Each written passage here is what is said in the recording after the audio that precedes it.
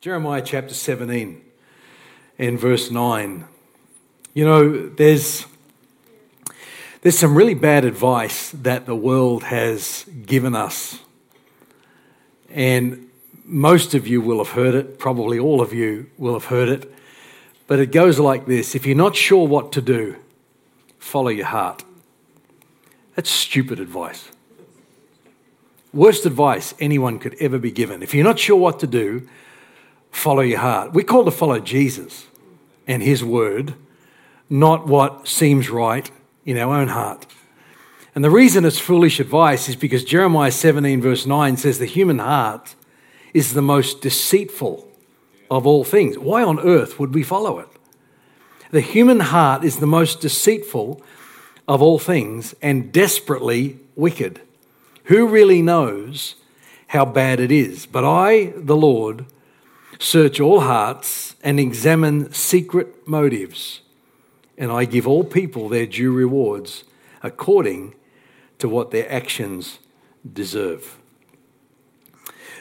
Margot, my wife, has a bucket list, and I've come to a place where I now realise that her bucket list is my bucket list as well. Because as she ticks them off, she tells me this is the next thing we are going to be doing. We're actually off to Israel early next year. It's something on her bucket list. I wasn't prepared to do that. I wasn't ready to do that. She spoke about it again after about 47 times in July of this year, so only a couple of months ago. And I just said, not yet, but the tickets are booked. And we are going the end of February to Israel. Never been to Israel. I don't particularly want to go. But as she says, when I get back, I tell everyone how great it was and what a wonderful idea I had to go. But one of the things on her bucket list is to walk the Kokoda track. Now, for her, it would be very doable.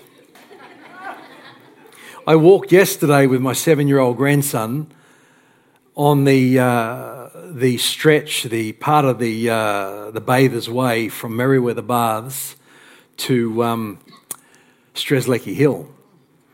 And it's about 3 kilometres up and 3 kilometres back. And when I do exercise, I try to do that walk. But yesterday, because I hadn't done much exercise lately, by the time I started to climb Memorial Drive and then turned up onto Anzac Walk and up those steps across to the mountain, by the time I got to the top, I thought I was going to need a paramedic. My heart was racing. I could hardly catch my breath. And I got to the top and I stood there and I thought about the Kokoda track. If I was to do the Kokoda track, I would have to prepare for it.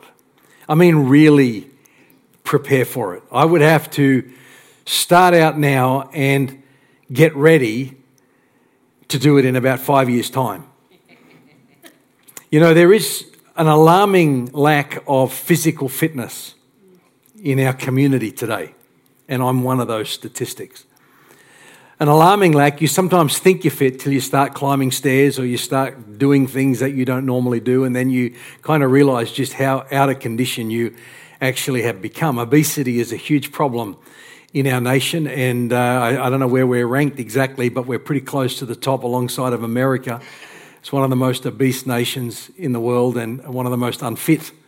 You know, even though there's a lot of fitness ads and a lot of people into fitness today, it's still a small majority, or a small minority rather, who are actually physically fit. But I think there's a more serious problem, and I'm not in any way downgrading the seriousness of the lack of fitness in our society, but I think there's also a far more serious issue with the lack of emotional fitness in our world today. You know, road rage is becoming an extreme issue. I don't think you can turn the news on and not have one news episode cover something. Someone's caught on a mobile phone, and some of it is horrendous. The things that people do when, in a moment of frustration, in a moment of anger, in a moment of things just not going the way they wanted to on the road, something snaps inside of them, and And, people are now going to jail for sudden decisions out of a moment of frustration. It's a lack of emotional maturity. I was going through the prayer cards with our staff on Tuesday from last Sunday, where we had the prayer and praise segment in our service. And as I just went through the prayer cards, I thought there's so much pain. And I don't think it's just in the church. There's so much pain out there in the world. There's so much frustration. There's so much anxiety. There's so much depression. There's so much of a blanket of darkness that comes over people's hearts and minds that holds them down and holds them back from living in the fullness of the abundant life that Jesus came to give us. When you're physically fit, you can achieve more. When you're physically fit, you can go the distance, you can keep at it, you can stay the course. But even so, when you are emotionally fit, you'll actually stand a greater chance of fulfilling your divine destiny because of the amount of frustration there is in the world today, that is in the church as well today, the amount of anger and jealousy and resentment. That's probably my whiskers. Anger and resentment and jealousy and all kinds of stuff in our world today. If you're not emotionally fit, you'll become offended in a heartbeat. If you're not emotionally fit, you'll be wounded faster than you should be. You'll become hurt more readily than you should do. And there's a lot of people today who are not in church who once were, because they've become offended with somebody in the church, or they've been wounded or hurt, or somebody has said something to them. And, if the truth be known, what they've been seething over for years, the person who allegedly did it probably isn't even aware they did it. But people are cutting off their nose to spite their face, and they're missing the fullness of everything God has destined for their life because of a lack of emotional fitness in our world. Our motto, gather, grow, go, it's becoming our vision. And we're going to be talking about that in due course. But gather, grow, go, we're all called to gather. And this is a gathering. But you won't necessarily grow if this is all you do. If all you do is come and sit and hear a sermon, you'll get an element of growth. You'll receive an element of input and encouragement. But if you're not connected to the body and you just arrive, hear the sermon and leave, and that's all your involvement is, all you're doing is gathering, you're not really growing in that level of spiritual and emotional fitness that Jesus is calling us to grow in. And I don't believe we'll ever fulfill the destiny that the cross has purchased for us to the degree that He designed and wants for us to have.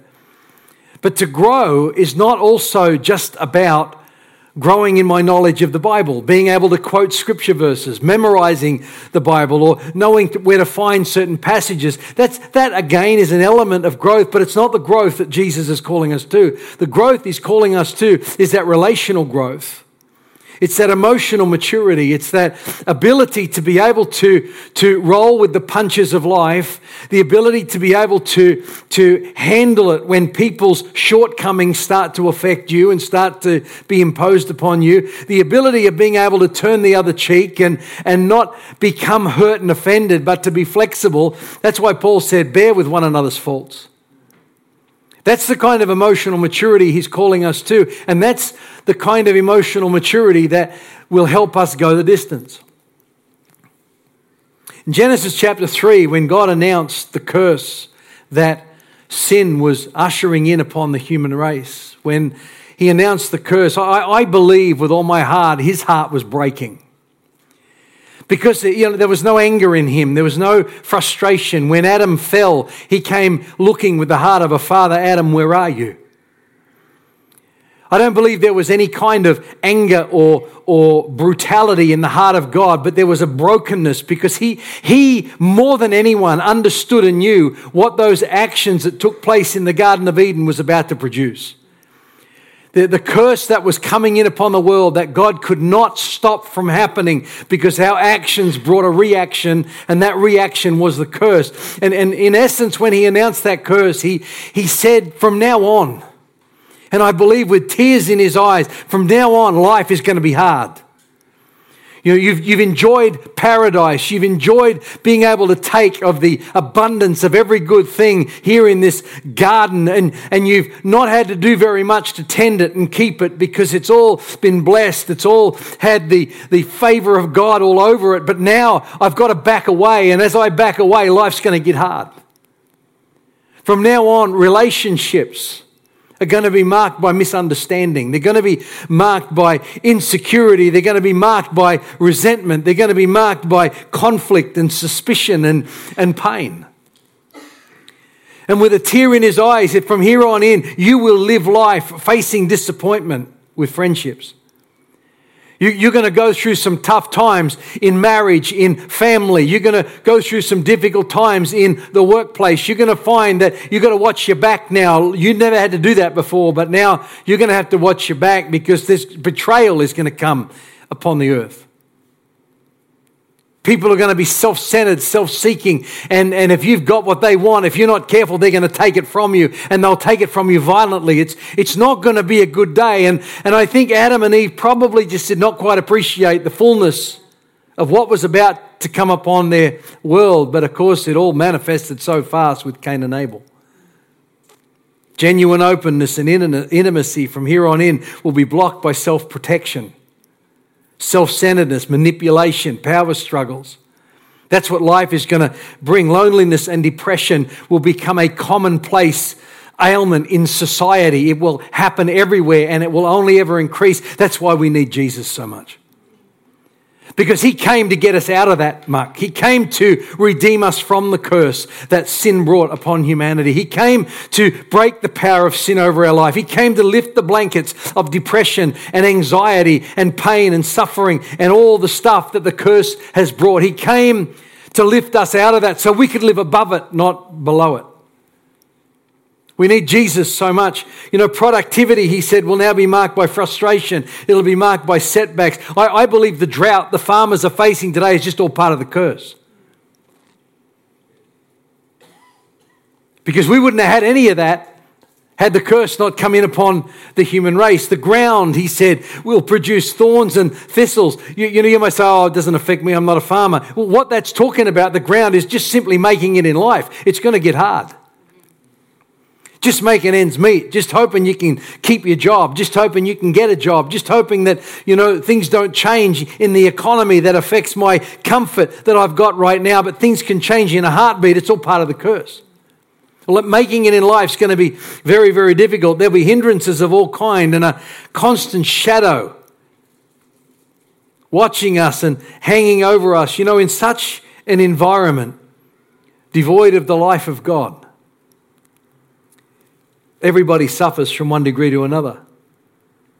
We develop phobias and fears and personality disorders. We succumb to all kinds of emotional issues like insecurity and rejection.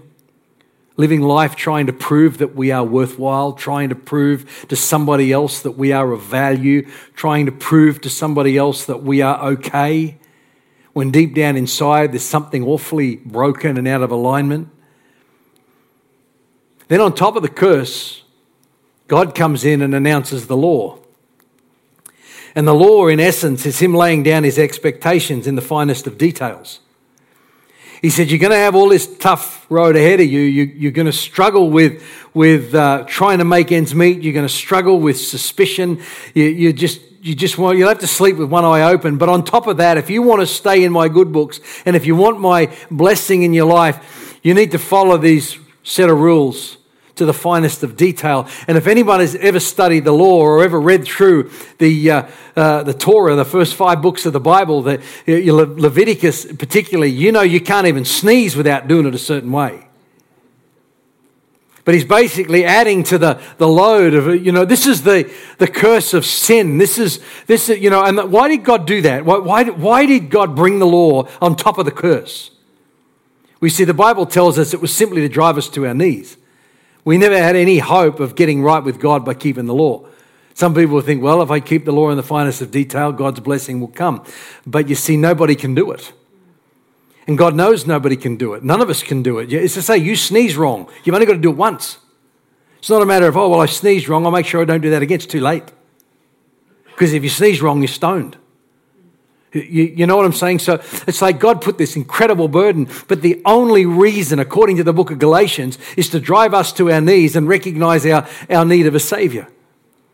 So that He can come back into our life and start to unroot or uproot and outroot the muck that the curse has brought into our inner world. Well, we preach that a relationship with Jesus is a solution to the instability of life. And I believe it is. But it's a sad thing when you realize that there is as much divorce in the church today as what there is in the world.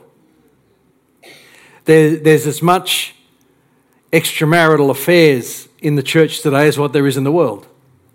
It's a fact of life. It happens. There's not a huge difference often between those that are in the house and those that are outside of the house. The whole Royal Commission into pedophilia in the church is sickening to the stomach. It happens as much inside the house as it does outside the house. Incest. It's a shocking list of stuff, physical and emotional abuse inside the house as much as there is outside the house. Corruption, dishonesty, conniving, coercion, scheming, slander, scandal, bondage, brokenness, oppression. There's as much inside the house as there is outside the house. And it shouldn't be the case. I think the reason it is the case is that many of us have embraced a theology that believes salvation is simply an afterlife insurance policy. That if I just accept Jesus, I know when I die I'll go to heaven, but between now and then I'll just control my own life. I'll do things the way I think things should be done. I'll just be at the helm of my own boat, but nothing really changes. We just know, I know I'm going to heaven because I went to church and I've got my name on that church roll. And as Arden said one day, and I've used this many times in funeral services, you think you got your name on a church roll, you'll be going to heaven. You might as well have it on a sausage roll.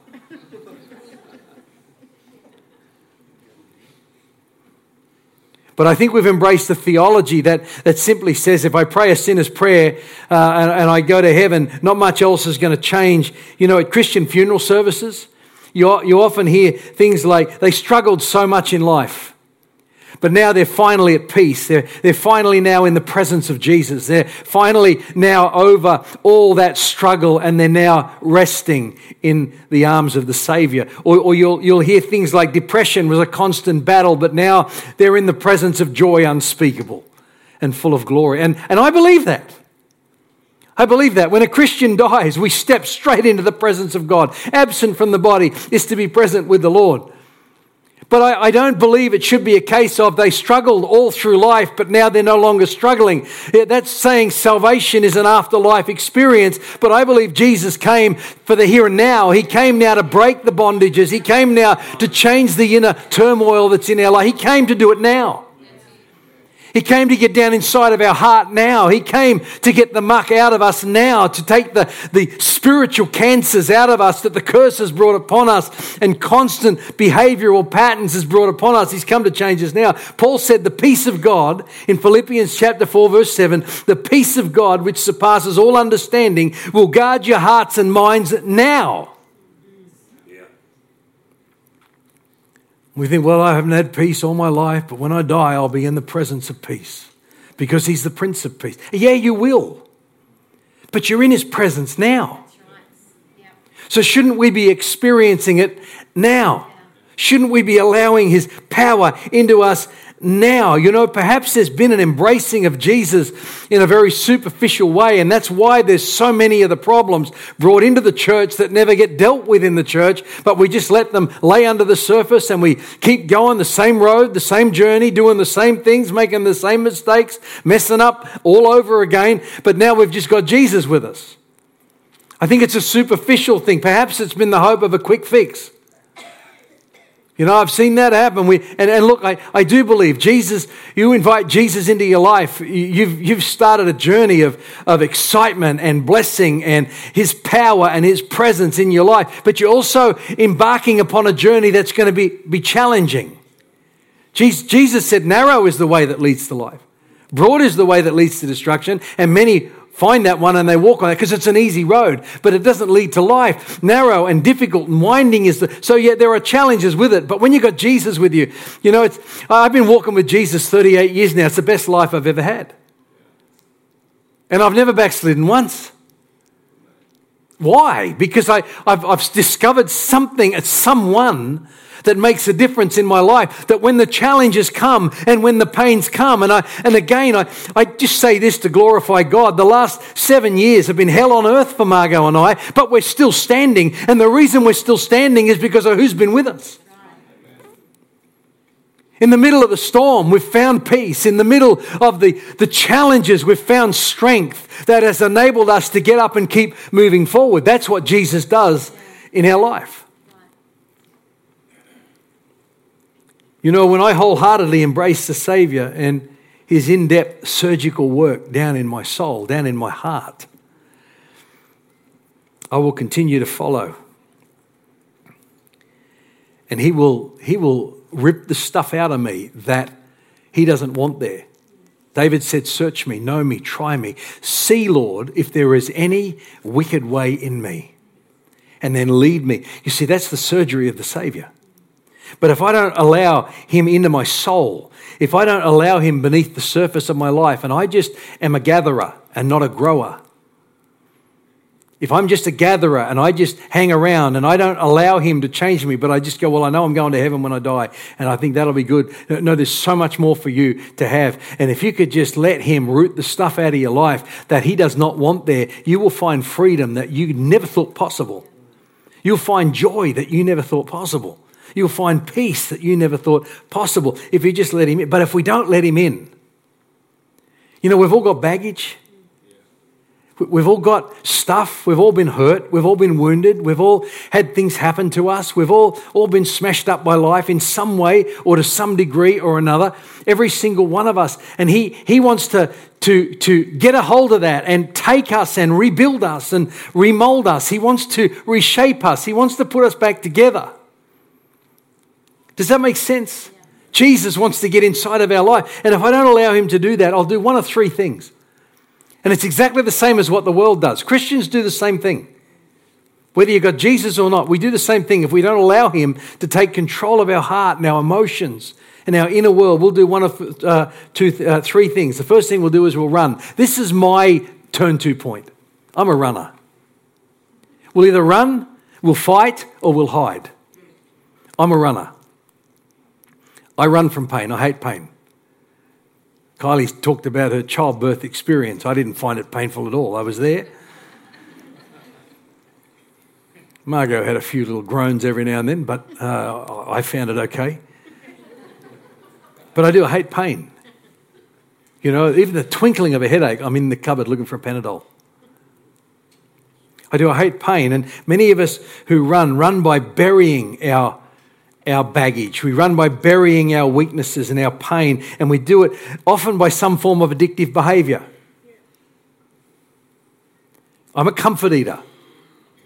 I've now got type 2 diabetes. I was diagnosed with it 2.5 years ago, and it's been diet that's been the cause. It's been self-inflicted. It's supposed to have been managed by diet over the last 2.5 years, but I didn't do so well at that because I'm a comfort eater. I'm now on medication. You know, and I think we've fueled this comfort eating thing in our society. You pick your kids up from school and they've had a bad day, so what do? Come on, we'll take you down to McDonald's. So we train in the brain that if I've had a bad day, the way to fix the bad day is to go and have a hamburger or 3. But we do, don't we? Let's go and get an ice cream and you'll feel better. I did that with my kids. But, you know, I've got this thing now. If I'm feeling flat or low, I go to the fridge. I'm a runner.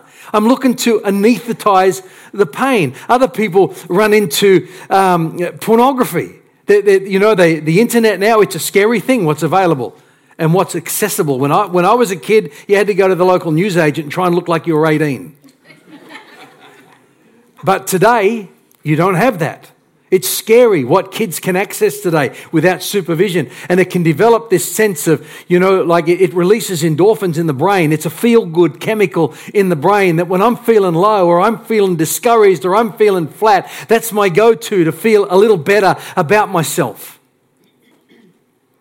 It could be illicit drugs. It could be over-the-counter drugs where, we begin to self-medicate. I fell into that trap as well in the middle of my journey. As much as I found Jesus in the middle of it, I had Jesus and drugs too. Because we're all as weak as everybody else. We're all as susceptible as everybody else. Excessive spending.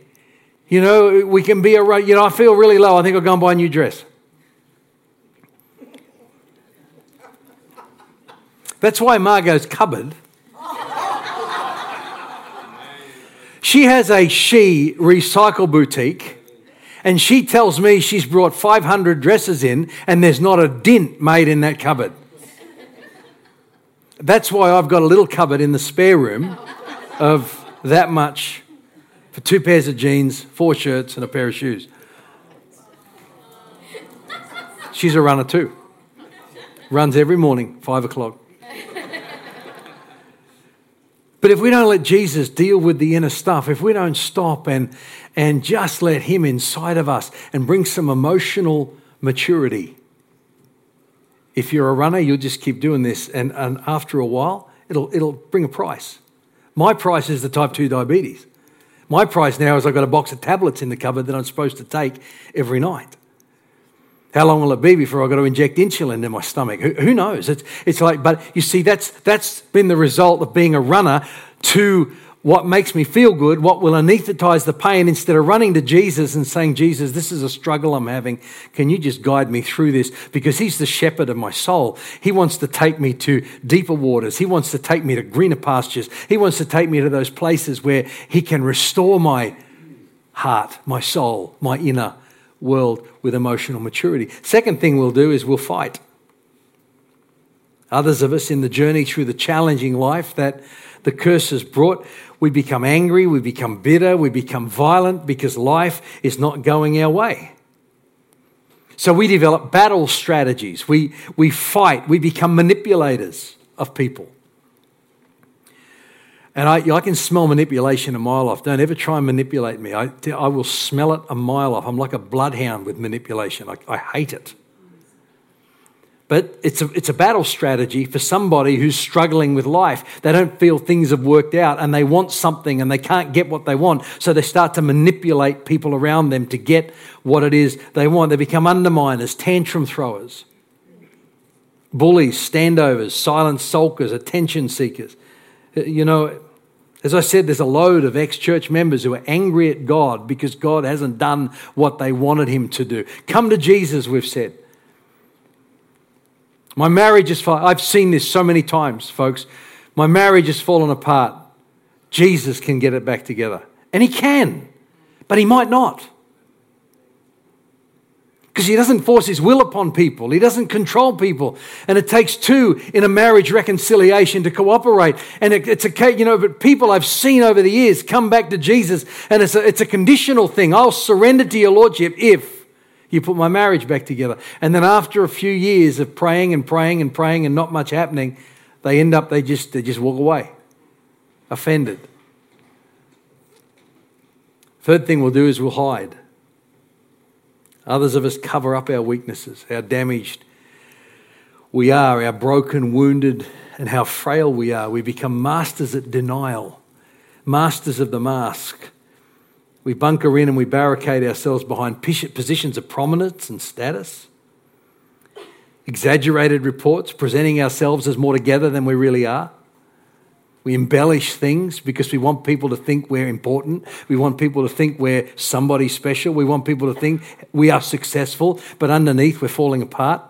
It's another strategy to deal with the curse and the pain that comes. High energy lifestyles. How many people do you know bury themselves in work trying to get away from a broken relationship at home?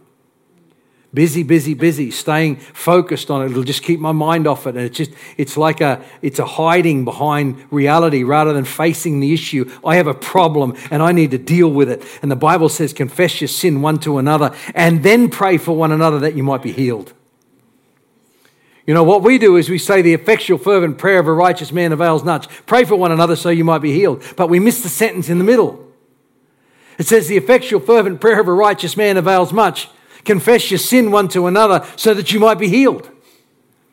See, there's that sense of we've got to be open. We've got to open our heart, not to everybody. You don't air your dirty laundry to the world, but you've got to find people in your life that you can sit down and be absolutely open and honest with. Been another one of the keys that has got us through these storms over recent years. It's been finding the right people I can sit with and vomit all over. God doesn't mind you vomiting. He doesn't mind you getting angry. He doesn't mind you jumping up and down in the right context and in the right place. And then he begins to put you back together. You know, I want to make a statement, and if this is all you get today, hopefully it'll help you. Humanity without Jesus at the center is demonic in nature. Humanity without Jesus at the center is demonic in nature. In John chapter 8, Jesus is talking to predominantly the Pharisees.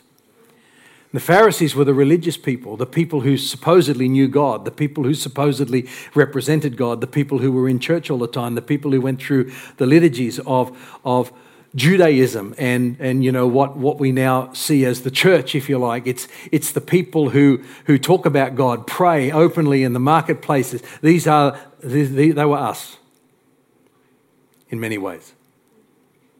And he's talking to these people and he says an astounding thing. He said, you lot are like your father the devil. You are like children of the devil. You love and do the same things he does.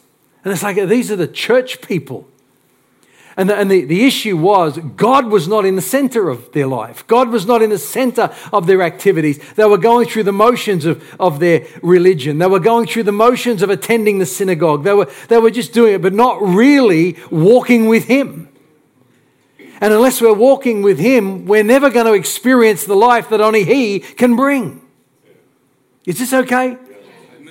We've got to have him in our life. I don't want to be a churchgoer. You lot are too hard. You're too hard to walk with. And just as a churchgoer, I'm stuck with just you. But when I've got you and Jesus, it's easy to handle. I don't want to just be a churchgoer. It's boring. But when Jesus is in my life and Jesus is walking with me and Jesus is doing his surgical work down inside of me and changing me, sometimes stretching me, sometimes bending me, sometimes pulling me so far I think I don't think he can pull me much further. But when he's doing all that, I know that his work is being outworked inside of me and that the work he began in me, he will bring to perfection. Humanity without Christ at the center is demonic in nature. If I face the issues of life without bringing Christ into the center of my problems, then I am living an atheistic lifestyle as a Christian.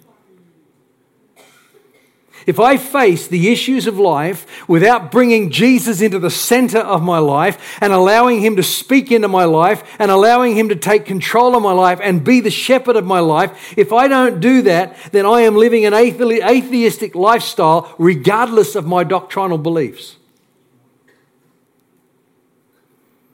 I've said this before, do you have a relationship with Jesus? Or do you just have a theology that says you do? It's a big difference. I don't want to, like I went years in my Christian walk where, I have a relationship with Jesus. I invited him into my heart. What was the last thing he said to you? Oh, I don't know. I've never heard his voice. Well, what kind of relationship is that?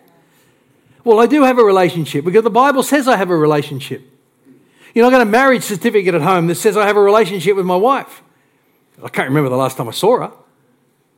Or the last time I held a conversation. What kind of relationship is that? It's a theology. I want a real, living, thriving relationship with my Savior. Jeremiah 17, the human heart is the most deceitful of all things, desperately wicked. Who really knows how bad it is? But I, the Lord, search all hearts, examine secret motives. How bad is the human heart? But let me tell you, God wants to change your heart. He wants to change your heart. And if he can change your heart, he'll change your world. Because if he changes you on the inside, he will change what's happening on the outside. Because it'll come from the inside out. And what changes around you is determined by what's happening within you. And a lot of the changes is an attitudinal thing. The circumstances mightn't change, but the way you see them will. And you can look at the same set of circumstances with a totally different attitude and you'll feel totally different. You feel totally different. Let's pray. Father, I pray today that your Holy Spirit would continue to draw us into that place of change, into that place of restoration, into that place of inner healing. Lord, I pray you grow us all, that we become mature emotionally. Lord, that we're not doing things to gain favor. We're not doing things to become important. We're simply doing things to serve you. Because our relationship with you is what rebuilds us. Our relationship with you is what gives us value. Our relationship with you is what gives us that sense of I am my Father's child. Just while your eyes are closed this morning, your heads are bowed, if you can just minimize any moving around. You're in the meeting today, and you're sitting there, you might be thinking, heck, I think I've just got a theology that I've got a relationship with Jesus. Or maybe you're in the meeting and you've never invited Jesus into your life. Let me tell you something. He's an absolute master at rebuilding broken people.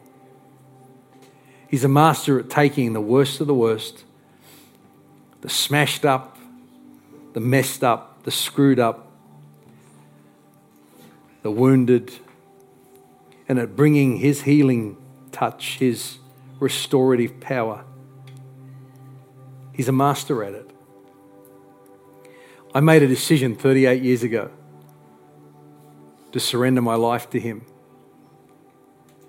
And he's remolded me and reshaped me. I shudder to think where I would be today had I not made that decision back then. And I've found a lifestyle that has not been without its challenges, but I've found a lifestyle that's had added strength and power and stability and sustainability that nothing I've ever come across since has matched. If you're here today and you want that relationship with Jesus, you want that authentic connection with heaven, not just theology, not just church attendance, but relationship with Jesus. If you're here today and that's you, I want you to slip your hand up right where you're sitting. I'll see it. God will see it. Thank you. You can put your hand down. I'm not going to embarrass you. I'm not going to ask you to come forward. I want to see your hand. And we're going to get something to you at the end of the service for you to take home in the privacy of your own home, for you to read and just process and think through. And if you feel we can help you with that journey, then we're going to be there for you. But today, I'm not going to embarrass you. We're not going to ask you to do anything. But if that's you, I want you to raise your hand right now and say, I want Jesus Christ to be the Lord of my life. Thank you. I see your hand. Someone else. Father, I thank you today for this man who's just said, Jesus, I want you to be my Lord. I want you to take my life in the palm of your hand, and I want you to reshape it, rebuild it. Make me the man you created me to be. I pray today, Lord, that your Holy Spirit would come upon him and anyone else that perhaps was just uncertain or a little timid or a little nervous to raise their hand. I pray, Lord, you'd continue to draw them to yourself. But let's pray this prayer together. Lord Jesus, I come to you this morning to surrender my life.